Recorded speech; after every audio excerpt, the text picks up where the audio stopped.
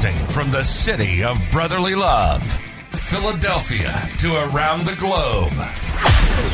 You're listening to Shark Bite Biz, your exclusive place for business strategy, sales, marketing, and tech in the roaring 20s. And now, here's your host, David Strausser. I'm your kicking host, David Strausser, and it's time for another epic episode of Shark Bite Biz, your place to learn how to grow a business during complete chaos.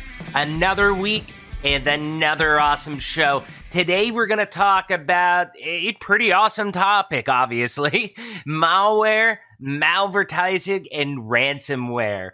While we are all digitally transforming and working from home, new threats are looking to take every penny we got, both what we have personally and the businesses that we represent. There's a lot of creative people out there that are just flat out bad.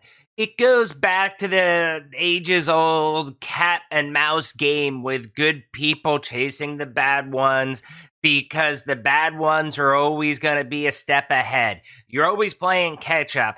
And it is hard to prevent sometimes what you don't know even exists. But that being said, there are some obvious tell signs of what you can see floating around that can kind of tip you off like, hey, this might not be so kosher, and give you some ways to actually protect yourself.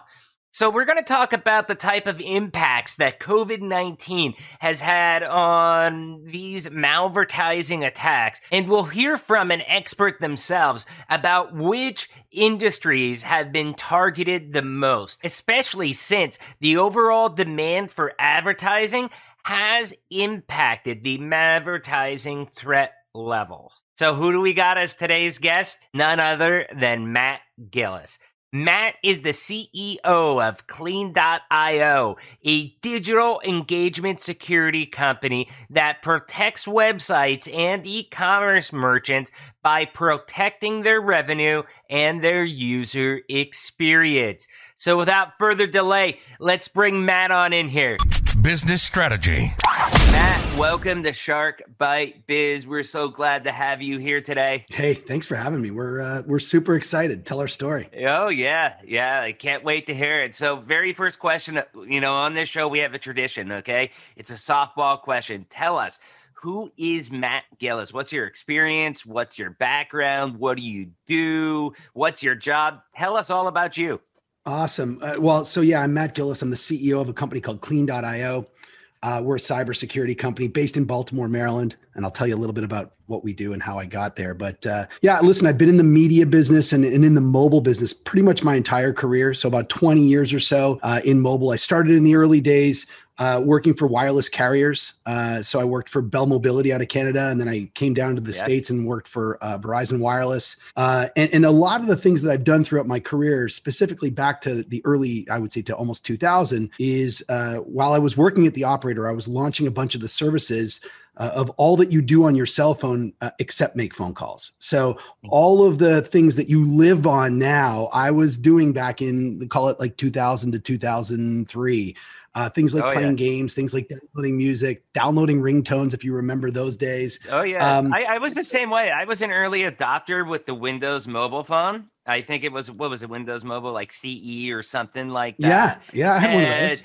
And people always made fun of me, like, oh, you have what? I'm like, dude, this is like a computer in my hand, and I can make phone calls. Yeah. Well, listen, I started working at the wireless carriers when the phones were basically like bricks. If you remember how big they were, like the first Motorola phone. And I thought I was cool because, this is in the 90s. I got to put that phone in my back pocket and walk around the shopping mall, and I was the only one of my friends who had it because it was free. So I worked at the wireless operators in those early days. And then I got the entrepreneurial bug to really go out and take I would say a little bit of a risk. I was part of a early stage mobile games company back in the early 2000s. We made games like Who Wants to Be a Millionaire? Are You Smarter Than a Fifth Grader? Like a lot of TV game shows. And we sold that company to a Japanese video game conglomerate called Capcom. They made never Street heard of Fighter them. and Resident Evil and all that sort of stuff. But they were really looking. They knew that mobile was going to be important, and they were looking for someone that really understood the casual side of mobile. They knew that mobile was going to be casual, and all of their intellectual property was hardcore. So went there and ran that business for a while. Then went to the mobile ads business. As mobile games, it became really hard to get people to pay for things. I had this inkling that ads was going to be an integral part of how publishers and developers would monetize. So I went to a startup called Millennial Media, rode that wave, which was a rocket ship. We took public on the New York Stock Exchange. We eventually sold that company to Verizon. And part of my challenges in that ads business was that there were ads that were destroying the user experiences and destroying revenue and monetization for publishers. And in the role that I had, we really didn't have any solutions. And so now I'm the CEO of a company that solves, among many things, they solve that problem. It's called Malvertising. If you're on a phone and you're scrolling and it says, it's all of a sudden your screen gets taken over and says, congratulations, you've won an Amazon gift card, or your phone has 33 viruses, click here. That's called Malvertising. And so our company solves that problem. And then we've got a couple of new products in development that I can tell you about. But, I've had this kind of awesome, I feel like, I'm chain smoking like one great opportunity after the next. And, it just keep getting better as we go. You just took me through like an emotional joyride of all the tech I think I've experienced in the last 20 years, hearing some of the things that you've been through, and ads is interesting, especially when you start getting into games, mobile devices and stuff. It was true. I think it was especially true in the early days that people didn't want to pay for games and you needed some way to monetize it. And I think ads was, the logical way to go. And it drives, and you still see this sometimes today with some apps, but it drives me nuts when you get in a free app and there is nothing but like the malvertising that you're talking about. That's one of the quickest things that'll make me uninstall an app in this day and age. Yeah, it's a painful problem. And that's, for us, it's a bit of a passion project because we have empathy. We experienced it not just as a user, but as an operator of a business. It's interesting in my career, I've seen, the business models change along the way. In my earliest days in the games business, customers were indeed paying for games. So when we were selling Who Wants to Be a Millionaire, I wasn't, and that was that was through Verizon Wireless. Customers would pay a $2.99 monthly subscription, and we would make a lot of money. Right. But when the iPhone came out, the iPhone changed everything, right? So like the iPhone, democratized access. Any app developer could get any app live, and you could find an audience. And obviously, in the early days, there weren't millions and millions of apps. But if you kind of charged forward on that gold rush, you had an opportunity. We actually at Capcom, we did some of the most innovative stuff in the early days of what was called in-app purchases. If you're, you know what that is now. It's like a free, they call them freemium, free game. You can buy things. And the first game that we launched with in-app purchases at Capcom was this game called The Smurfs Village. And if you Google it, you can read all about it. But it is the reason that parental controls were actually installed on iOS devices. Because what we were doing is if you think about it, the Smurfs Village was basically Farmville. If you remember Farmville. Right. Popular game by Zynga. It was Farmville with blue people. All right. So we basically, and in the games business, there's no new ideas. There's just variations on old ideas. Right. And so we took Farmville with Smurfs and made the Smurfs Village. And it was free. So it was freemium. And the way that we monetized was we would sell these things called Smurf berries. And lo and behold, there were no parental controls in those days because this is the early days of the iPhone. And parents were downloading the game. It was like the virtual babysitter and then handing it to the back seat to their kids. And the kids were like literally pounding, buying like bushels of Smurf berries to the tune of like $99 a bushel. Wow. And you can read about it. There was, whole litigation and parental controls. Now that you're saying that, it does ring a bell. I mean, mobile stuff like that's one of my personal passions. I mean, I probably have read Engadget every single day for, I don't know, the past 10, 15 years. I very rarely that I miss a day. And, mobile gaming, even though I'm not gaming as much today, I still like to know about the industry trends, where that technology is going. Because, I mean, if you look at something like Xbox with their Connect, I mean, while the Connect wasn't a big hit on Xbox, I mean, that technology actually has real world uses that has changed a lot of industries too. And I don't know, I just always kind of fell in love with that. So Yeah. let me ask you, the first topic of discussion here is with, we got this global pandemic going on. I don't know if you've heard about it. I know you're calling in Try from not to read Toronto the news, today. but Yeah, yeah, try not to read the yeah. news, but yeah, I've heard something about this thing. Yeah, and we're in this weird thing. I've been saying since about August, it looks like we're at the tail end of this. And here we are recording this interview in November, and I don't even see an end of it now. So, how has this virus, has COVID-19 affected the malvertising landscape? Yeah, that's a great question. So maybe I'll take a step back and articulate to your audience kind of what it is and how it works, and then you'll understand the dynamics of how COVID. But so basically, malvertising is, it's the existence of malicious ads, right? So generally, what happens is a bad actor is buying ads on websites and using that as a Trojan horse to either infect the device or to create an engagement that is monetizable for them. Think of bad actors as the most sophisticated performance marketers on the planet. And so what they're doing is they've figured out how to buy an ad. And in a real brand advertiser, when they buy those ads on your mobile phone or on your laptop, they're going to pay, call it like $1 for 1,000 impressions. And they would hope CPM, that CPM. Yep. They would hope a cost per meal is what they call it, but cost per thousand, a mil, MILE. But what they're hoping is that if they can get a 0.5% to actually click on those ads, like that's success for a brand advertiser. So a 0.5 point. A malvertiser has figured out how to buy that same ad, $1 for 1,000, and actually get it to automatically click itself. And they get 1,000 engagements, not just, call it 50.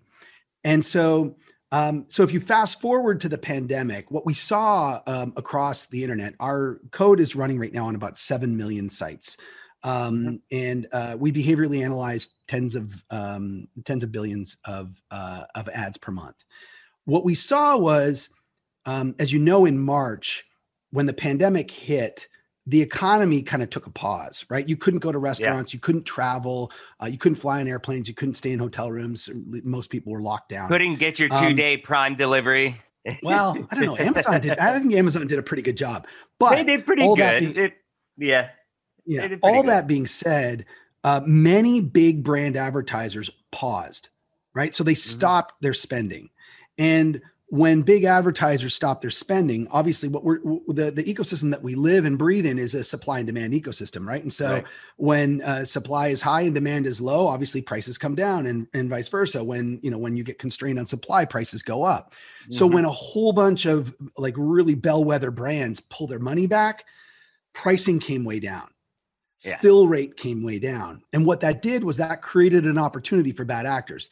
Think of bad actors as performance advertisers. As I said, what they're going to do is when they have an opportunity to increase their ROI, to increase their profitability, they're going to spend. And so we saw threat levels in the early days of the pandemic, generally speaking, from mid-March to about mid-May, significantly increase, where bad actors now were conducting more activities.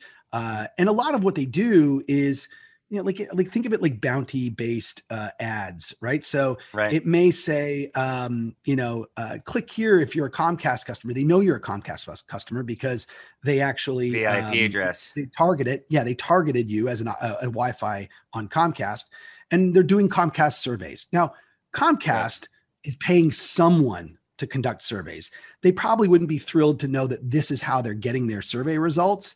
But this is one of the ways that these affiliate offers kind of get, traded and traded and retraded. And they end up, with their brand, taking over your screen, and you can't hit the back button and you can't hit close. And as you said, you probably never go back to that app or that site again because you're just so frustrated with the experience. Oh yeah, definitely, definitely. And just for clarity's sake, I mean, for our listeners out there that might not be super technologically sophisticated, malvertising is different than things like ransomware and stuff like that. But malvertising can lead to getting ransomware on your device, correct? Yeah, generally speaking, like they're using the openness of programmatic media, which is Hmm. basically the buying and selling and the automation. Think of it like the stock exchange for mobile ads, right? So they're using that openness where anybody can go and get a seat on a demand side platform, a DSP, to Hmm. actually create a campaign, and they can buy across, you name it. Like every site on the internet is seeking to monetize.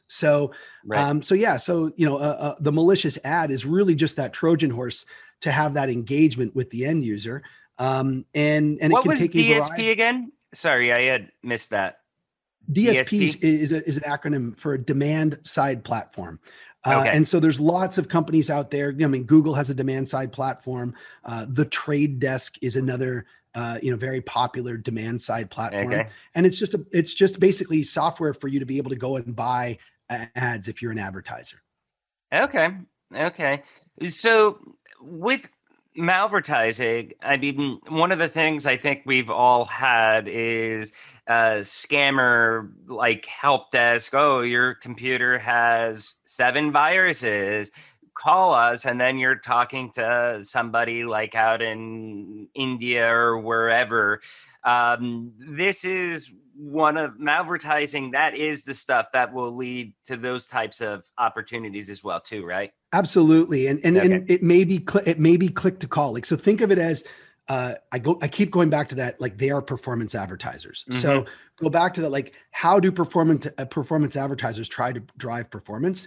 Well, obviously they're trying to create that first engagement, and then there's a call to action, and that Right. action may be click here, and it initiates a phone call to a call center somewhere where they try and tell you that your Windows is out of date and you need to pay Yeah. them, and it's like that sort of Yeah. thing. By the way, it could also be something as simple as clicking you into the app store to download Hmm. a VPN app or some other piece of software, where they're getting paid a bounty for every download that they generate. So like all of these interactions are monetizable, and it really could take any flavor. It's just that initial action of like how they buy that ad, how they inject Right. malicious JavaScript to take over your experience and then force you to either engage or you abandon. And folks like you and I are somewhat smart. I'll Yeah. give you more credit than me, but you generally wouldn't engage with those kind of experiences. You kind of like, if it No. looks like a duck and walks like a duck, quacks like a duck, you're All like, right. this seems bad. I've said it But away from my it. mom, like she may look at these things, and by the way, sometimes they spend a ton of money and time and effort on making the creative look very legitimate. Oh, And yeah. in oftentimes it spoofs, like it spoofs the Spoofs the user to think, email. oh, Yeah. or it looks like a Facebook page, or it looks like a Netflix page. And generally speaking, there's probably a spelling mistake somewhere in there or a grammar mistake. If Yeah. you actually read it, you're like, okay, that's why it's not real. But so yeah, Yeah. they're spending Yeah. a lot of time and effort on making them look incredibly legitimate. Yeah. No, I will admit, I got this was through email. It wasn't malvertising, but I got one for our voicemail system that luckily the antivirus caught it. But usually, when someone leaves me for Vision 33, my day job, they leave me a voicemail. It will go to my email, and it looked legit, legit, legit. Like we have flags on our emails that say, hey, this came from outside the organization, watch out. It wasn't even flagged. I don't know what Wow. they did. I click it, and then it was like, oh my God, I got caught here. They got me. Now, luckily, the I think we use Trend Micro on the work computers, that it was caught. It didn't install it. I didn't realize even that it was installing anything because it looked like it was an audio file when I clicked on it. So that is rare that happens, but they are getting a lot smarter with how they get around. And I have to do this because there is this one Twitch streamer, YouTuber that I listen to. His name's Kip Boga, and he actually goes out against, he looks for those malvertising people, and he turns the scam around on them and waste their time and stuff like that. And it's really it's entertaining, it's funny, and I have to give him a shout out because I'm a huge fan of his channel. But anyways, so how does malvertising actually impact publisher revenue and subscriber churn then? What kind of negative impact does that have? So you just said to me earlier in the podcast that when, if you're on a site and that happens, you probably never go back to that site. Right. As you know, content is king. And when you create content, it's very expensive. And when you try and drive users to your website to consume that content, that's also expensive. This podcast is very expensive. I assume high production values. Yes, high production. These publishers are trying to create this flywheel, right? Where you create content, you spend money to drive users to your site, and then you monetize. And what happens with malvertising is that it messes up that entire loop of monetization. And so you'll see user churn. You'll see, for instance, most publishers have a very predictable revenue model. They know that, if they drive X amount of page views, they'll serve X amount of ads per user because that user will spend X amount of time on site. And usually when you're under attack, all of those KPIs will actually start to be impacted. So if someone had an average of 8 minutes in time on site, that 8 minutes generally would go down to 1 minute. If average ads per user was 42 over that session duration, that also gets impacted. So you see that full economic impact that is, obviously destructive. And then there's the reputation risk, which is no one wants to go to the most trusted name in news and have a really crappy experience. Right. And so, you've got to be able to, if you're going to spend money to create content and drive users to your site, you've got to give them a great user experience. And so that's paramount. That's where there's a lot of companies. Okay. So let's just say I'll use my podcast as an example. If I had ads on sharkbitebiz.com, okay, I could technically be innocent in this as far as I'm not aware that the ads that are being put out are the malvertising ads, or would I have to willingly be the person putting it out there? No, I think the only person who is willingly participating in this is the bad actor who is buying the ads, right? That would be like blaming the bank teller for the bank robbery. Unless it was an inside job, they're not in on it, right? Like they're like, hey, they just happen to be working at the branch that day. So yeah, no, it's really, now, if you have a problem, obviously you probably see it in some of your KPIs. Your users, if you have a problem, they'll tell you. If you go to Twitter and you search ad redirect and you run a quick search, you'll see countless users with their frustration taking screenshots and saying, hey, site xyz.com, get this under control. And the reality is most folks need a partner like us to actually help them get that under control, because it's, in some cases, it's like searching for a needle in a haystack. If you've got millions of ads on your page every day. I don't know how much traffic you have, but big sites have like millions, tens of millions of ads, right? There you go. So, but to try and find, and generally speaking, these malvertisers, they're not throttling at 100% all the time. Again, I go back to the bank robber analogy. Bank robbers aren't robbing every bank in every city every day. And if they're really smart, they're going to be strategic. And so they're going to they're going to pick their spots and do everything in their power to not get caught. In the behavior of a malvertiser, probe, try and buy very few impressions, frequency cap. Don't run more than one impression per user, because what you want to make it is so that if it happened to you, that it's not easily reproducible. If it's easily reproducible, they get caught. So it's almost like leaving your fingerprints at a crime scene. So the smartest of malvertisers are not only being very strategic in how they buy ads, but they're being very smart in how they ultimately don't leave fingerprints behind. In some cases, malvertisers will buy ads but not execute their code.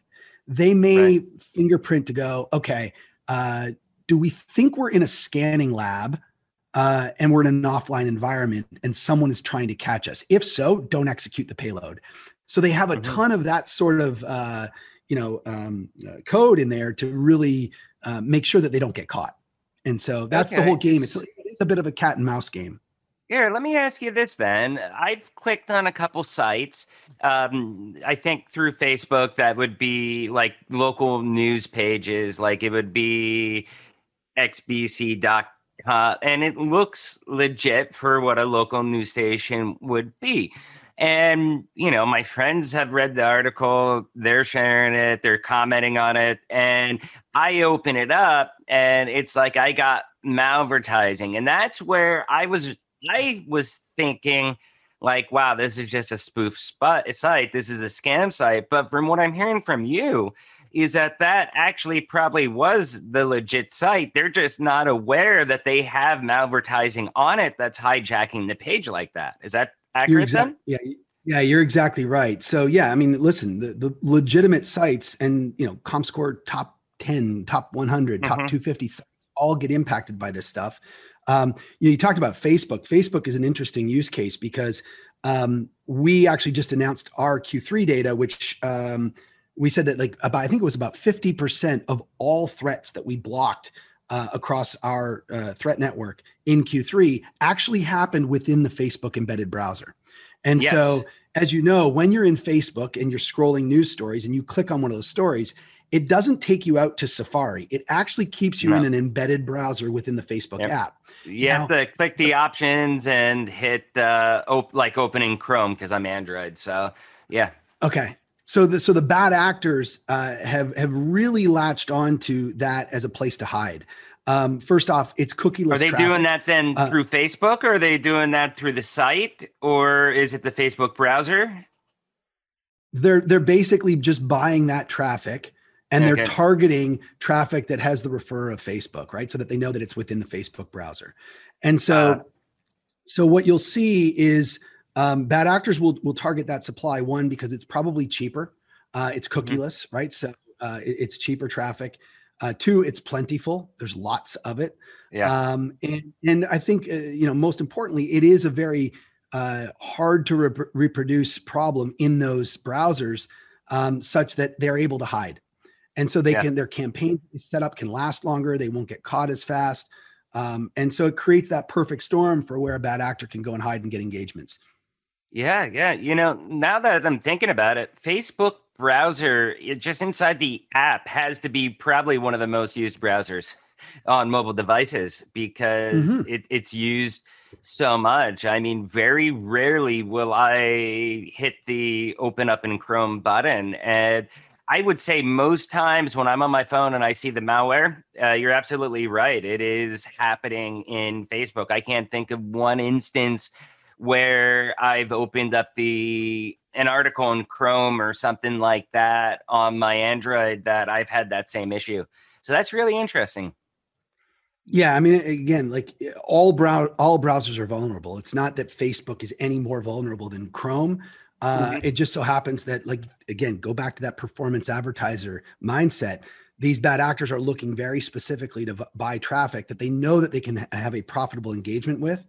One of the unique things, we haven't even talked about this, but one of the unique things about our software is that we make it unprofitable for them. So we knew that when we built this product, that we didn't want to play this cat and mouse game, which is like, if they go and try to buy something and you block them before they buy it, it's almost like a free at bat. And then they get to go and try and buy it somewhere else or change their URL or do whatever they want to do to try and get through your controls.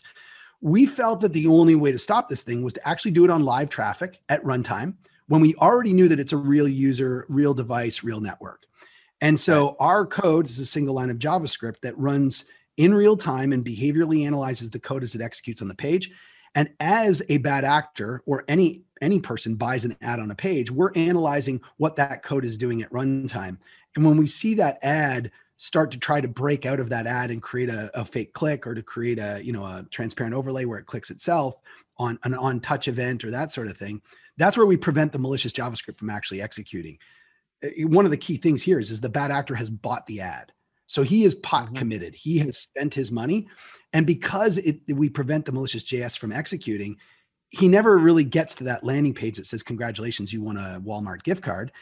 And therefore he gets no ROI. And so Right. bad actor then actually, as a performance advertisers want to spend money where they know they can get engagements. And if they're not getting engagements, what do performance advertisers do? They actually block the site, right? And so we've kind of created that negative incentive for them to continue to attack where our software is in place.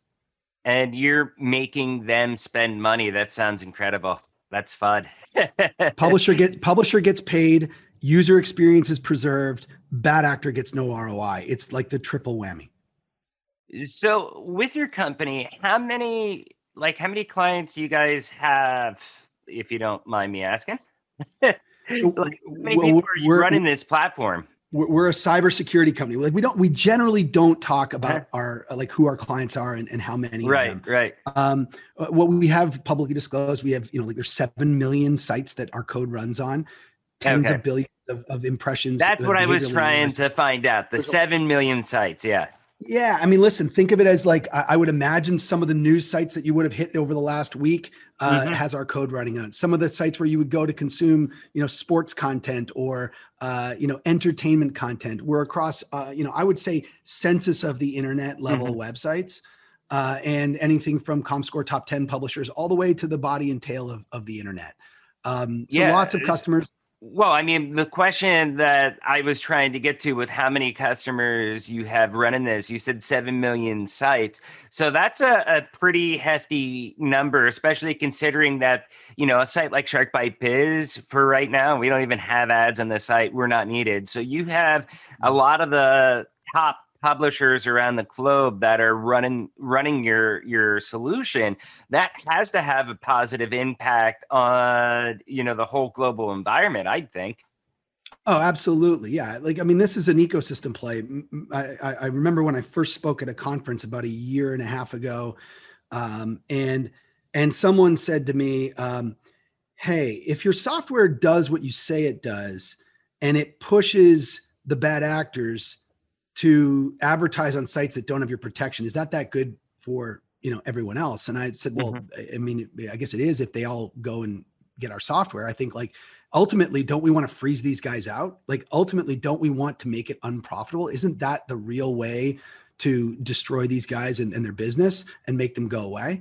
If you're trying to exterminate rodents from your house, you want to get rid of all of them. And so for us, yes, the more we have this network effect of our business is that the more sites that have our software, it's just going to continue to push these guys, into a bigger corner. Impact. Won't that also force them to innovate more as well too, to be more dangerous?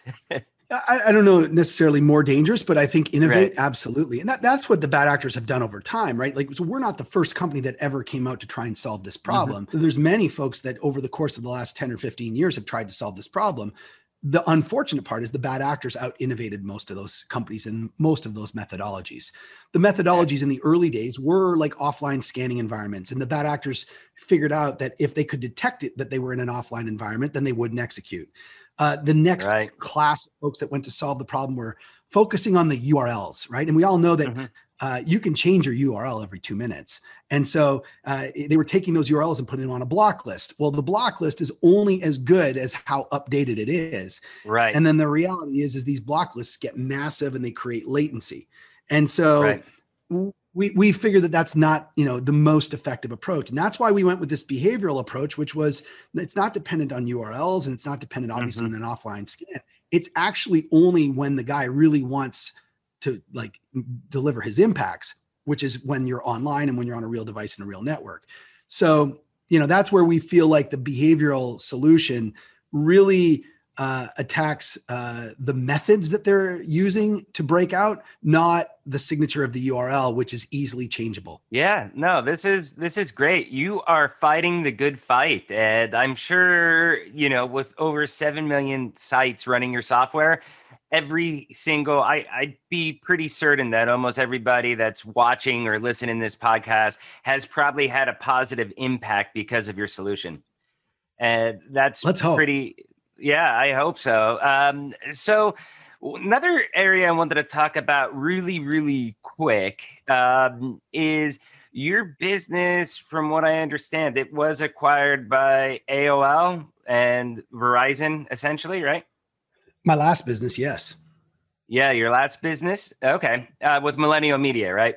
Yeah, Millennial Media was acquired by Verizon, which Verizon also acquired AOL, and then Verizon also Right. acquired Yahoo.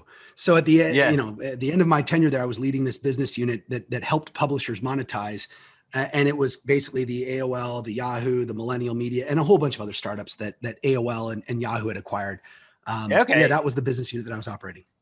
Yeah. No, what triggered me to ask that was just because I remember you were saying back, I think in the 90s, you were working with Verizon, right? So you essentially went full circle there. I did. I went back to the mothership, and it was a great experience. Yeah, like listen, my first job at Verizon back in the day, like I could have done that for the rest of my life and been so happy. Doing innovative things, bleeding edge.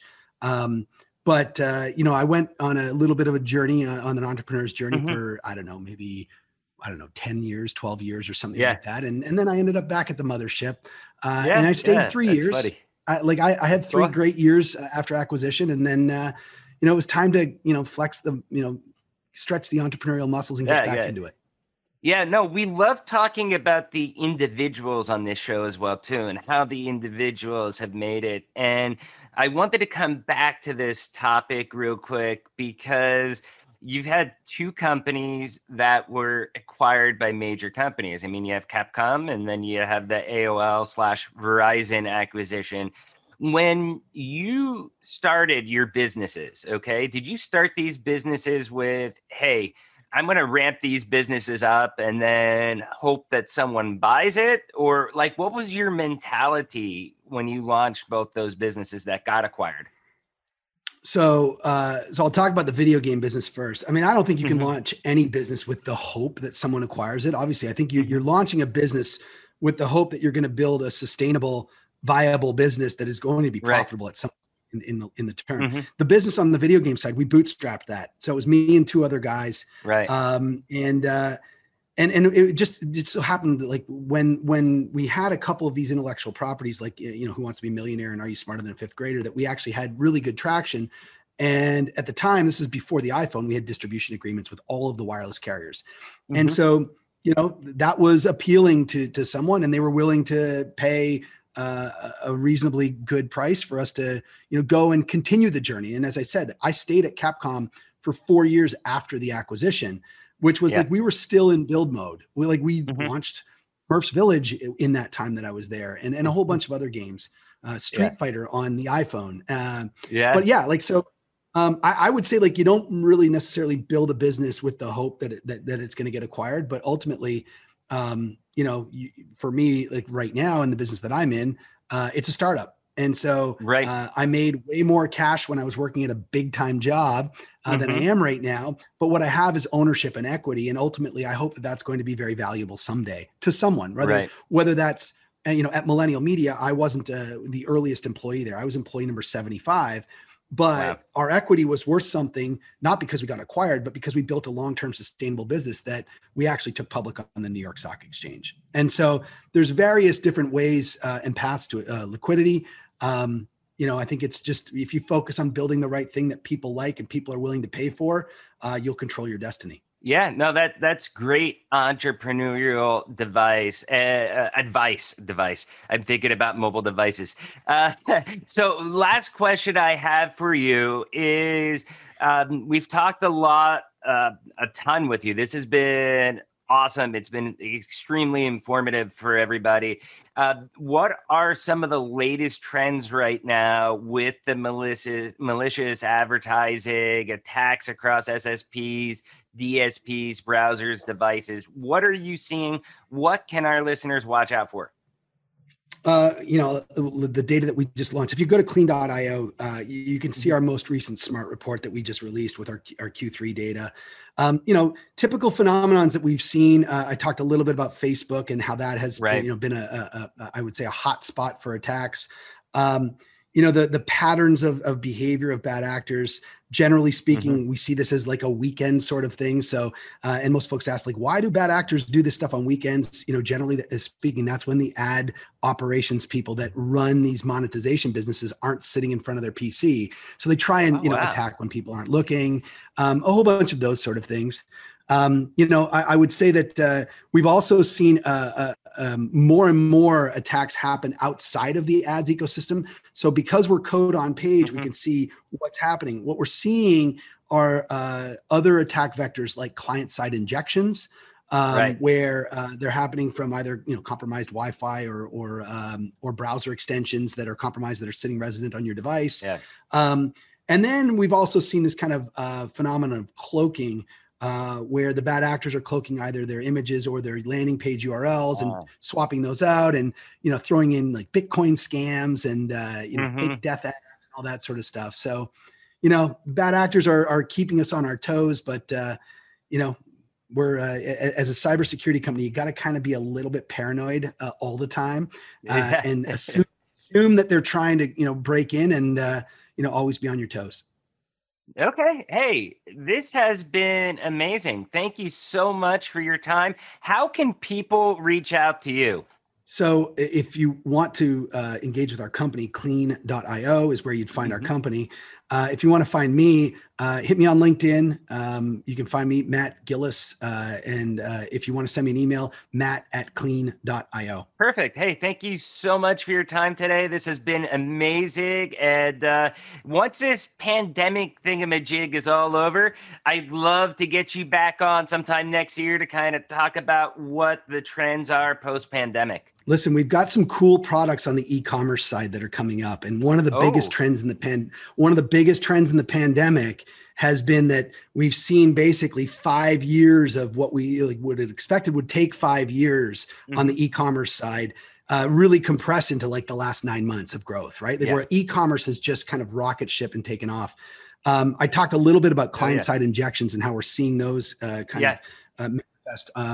And one of the things that you may be aware of is there's this thing called Honey, or another thing called WikiBuy, which help consumers save money by in an automated fashion, throwing in a whole bunch of promo codes at checkout and saving you 10, 20, 30, even 50% off of your shopping cart. We think that's pretty destructive. And so what we do, if you think about our business on the ad side, we help publishers preserve revenue and preserve reputation and preserve user experience. We're going to do that same thing on the e-commerce side. So if you're interested in the e-commerce side, if you want to go to www.blockcouponextensions.com, we actually are in closed beta. And we give e-commerce merchants that same sort of protection and peace of mind that our publisher partners get, which is they put our code on their page and we prevent all of these malicious and untrusted code extensions from jamming in promo codes at checkout. Saves them a ton of revenue. Hold on. We've got to touch on this topic. This interview is not ended yet. But wait, there's more. But wait, there's more. We're in overtime here. So why?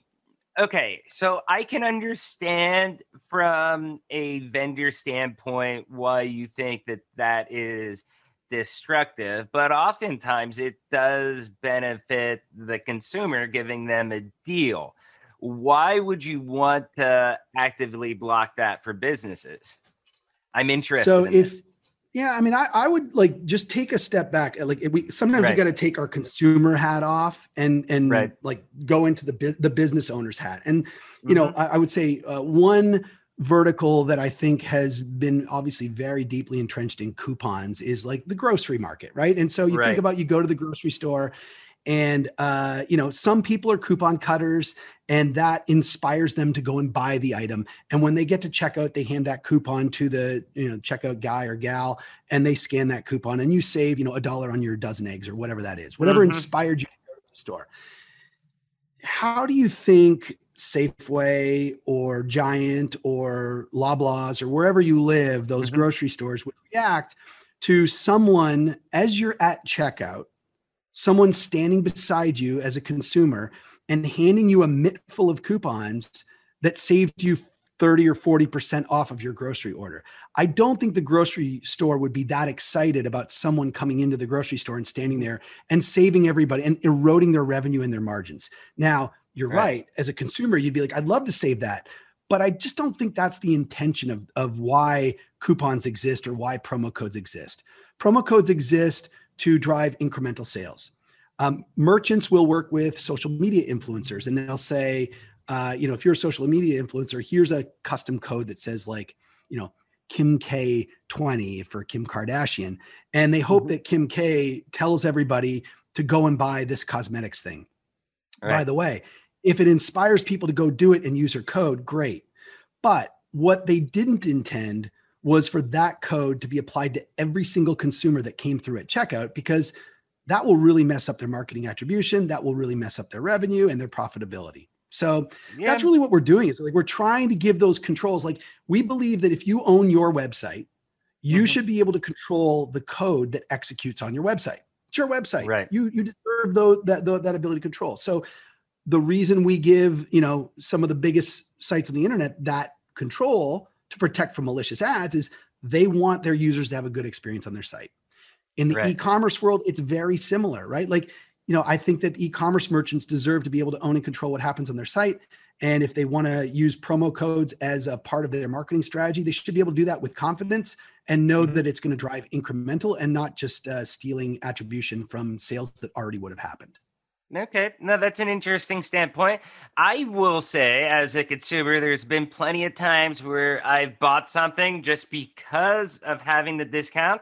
Whereas if that discount wasn't there, I probably would have just waited until I got a discount or got it on sale somewhere else. So, I mean, it is a good, valid point, though, what you're bringing up. And also, too, just want to validate, you said about the exponential e-commerce growth. So as I said earlier, my day job, I work with Vision 33. We do ERP for small to mid-sized businesses with SAP Business One. And typically, I mean, right now we're getting a ton of phone calls of companies that are like, hey, back in February, we were doing 50 orders a month e-commerce. Now we're doing 20,000. And we have no way to handle that. And these are companies that if they went through a typical company life cycle with expected growth, they'd probably be 2 years or so before they actually would have had to call us. And the pandemic has changed it to where instead of selling in stores or, at events, stuff like that, they're doing it all through e-com. And it's created a big rush with companies like that. So I think, a lot of those companies, they have, smaller margins, stuff like that. The smaller companies, I think, your coupon blocker service could actually help them preserve those margins so that they can grow and then buy my software. Yeah, well, exactly. and I think, no, really, it's about giving them control of their business.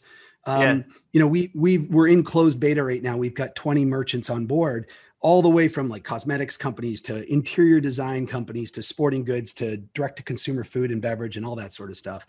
And everyone has like similar yet, very different challenges. So some folks are actually spending money on podcasts and they're using unique codes for podcasts. And guess what? Honey then scrapes those podcast codes up and they give them to everybody, which, effectively invalidates, how effective their marketing was with that specific podcast.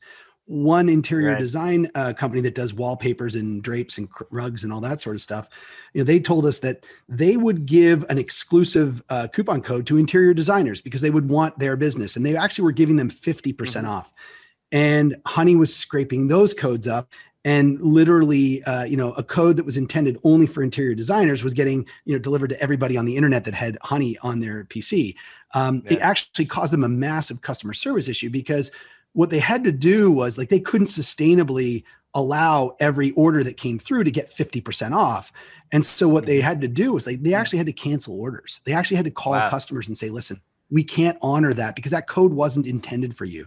And so a lot of what we're doing is really trying to help them streamline their operations and make their lives easier and let them focus on the things that they, we don't think that they should wake up Monday morning and have to chase around what was the promo code that got out of control on the weekend because of Honey. And by the way, Honey was acquired by PayPal for $4.5 billion. Wikibuy has been acquired by Capital One. Right. Yep. And so I use Rakuten, but I did that.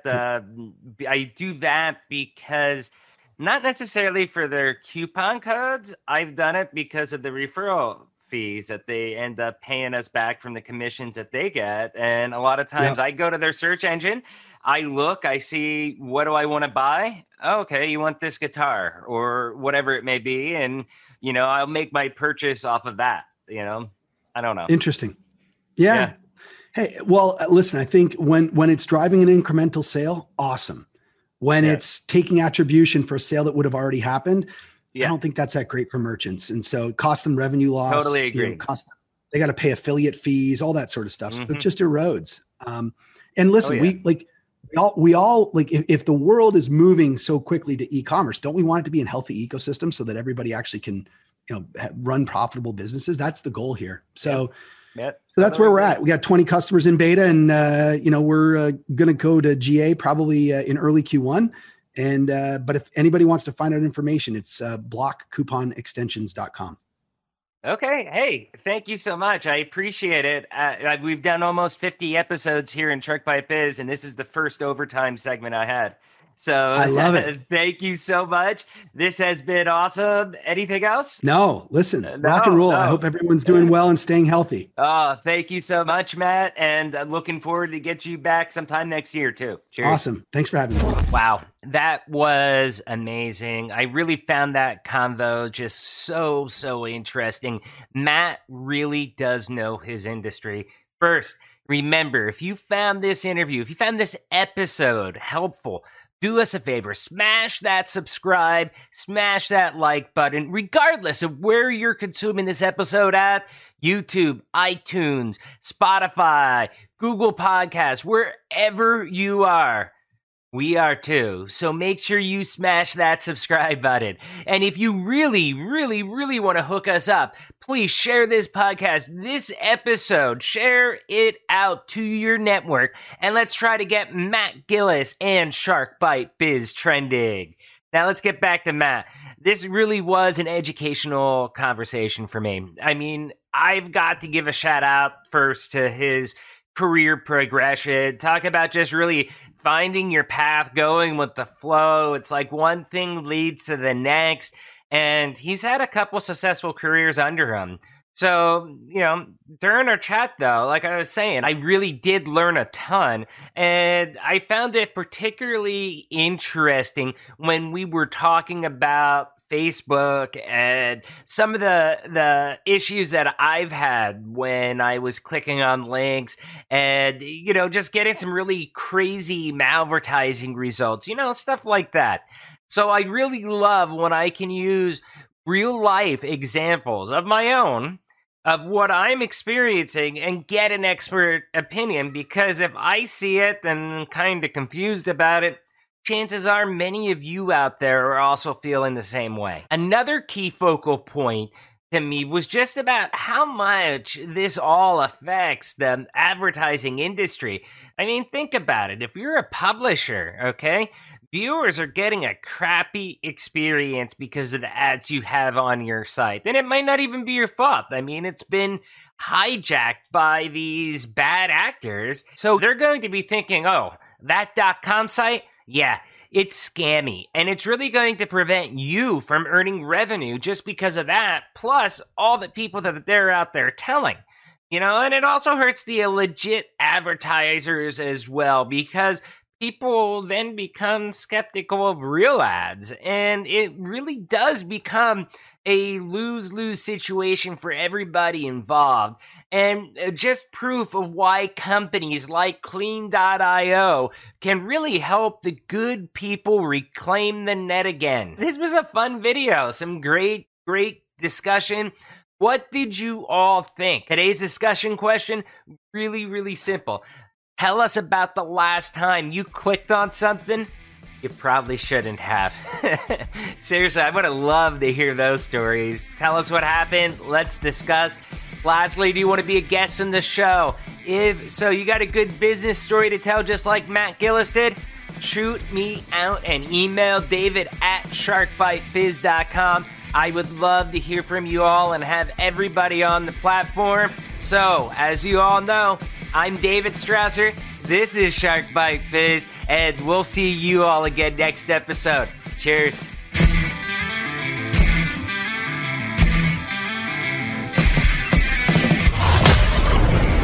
Thank you for listening to Shark Bite Biz. We hope you got some insightful info from this podcast. Be sure to subscribe to us through your favorite podcast app and visit us on the web at www.sharkbitebiz.com. How has business changed for you in the 20s? Email us at podcast@sharkbitebiz.com so you can join us and share your story.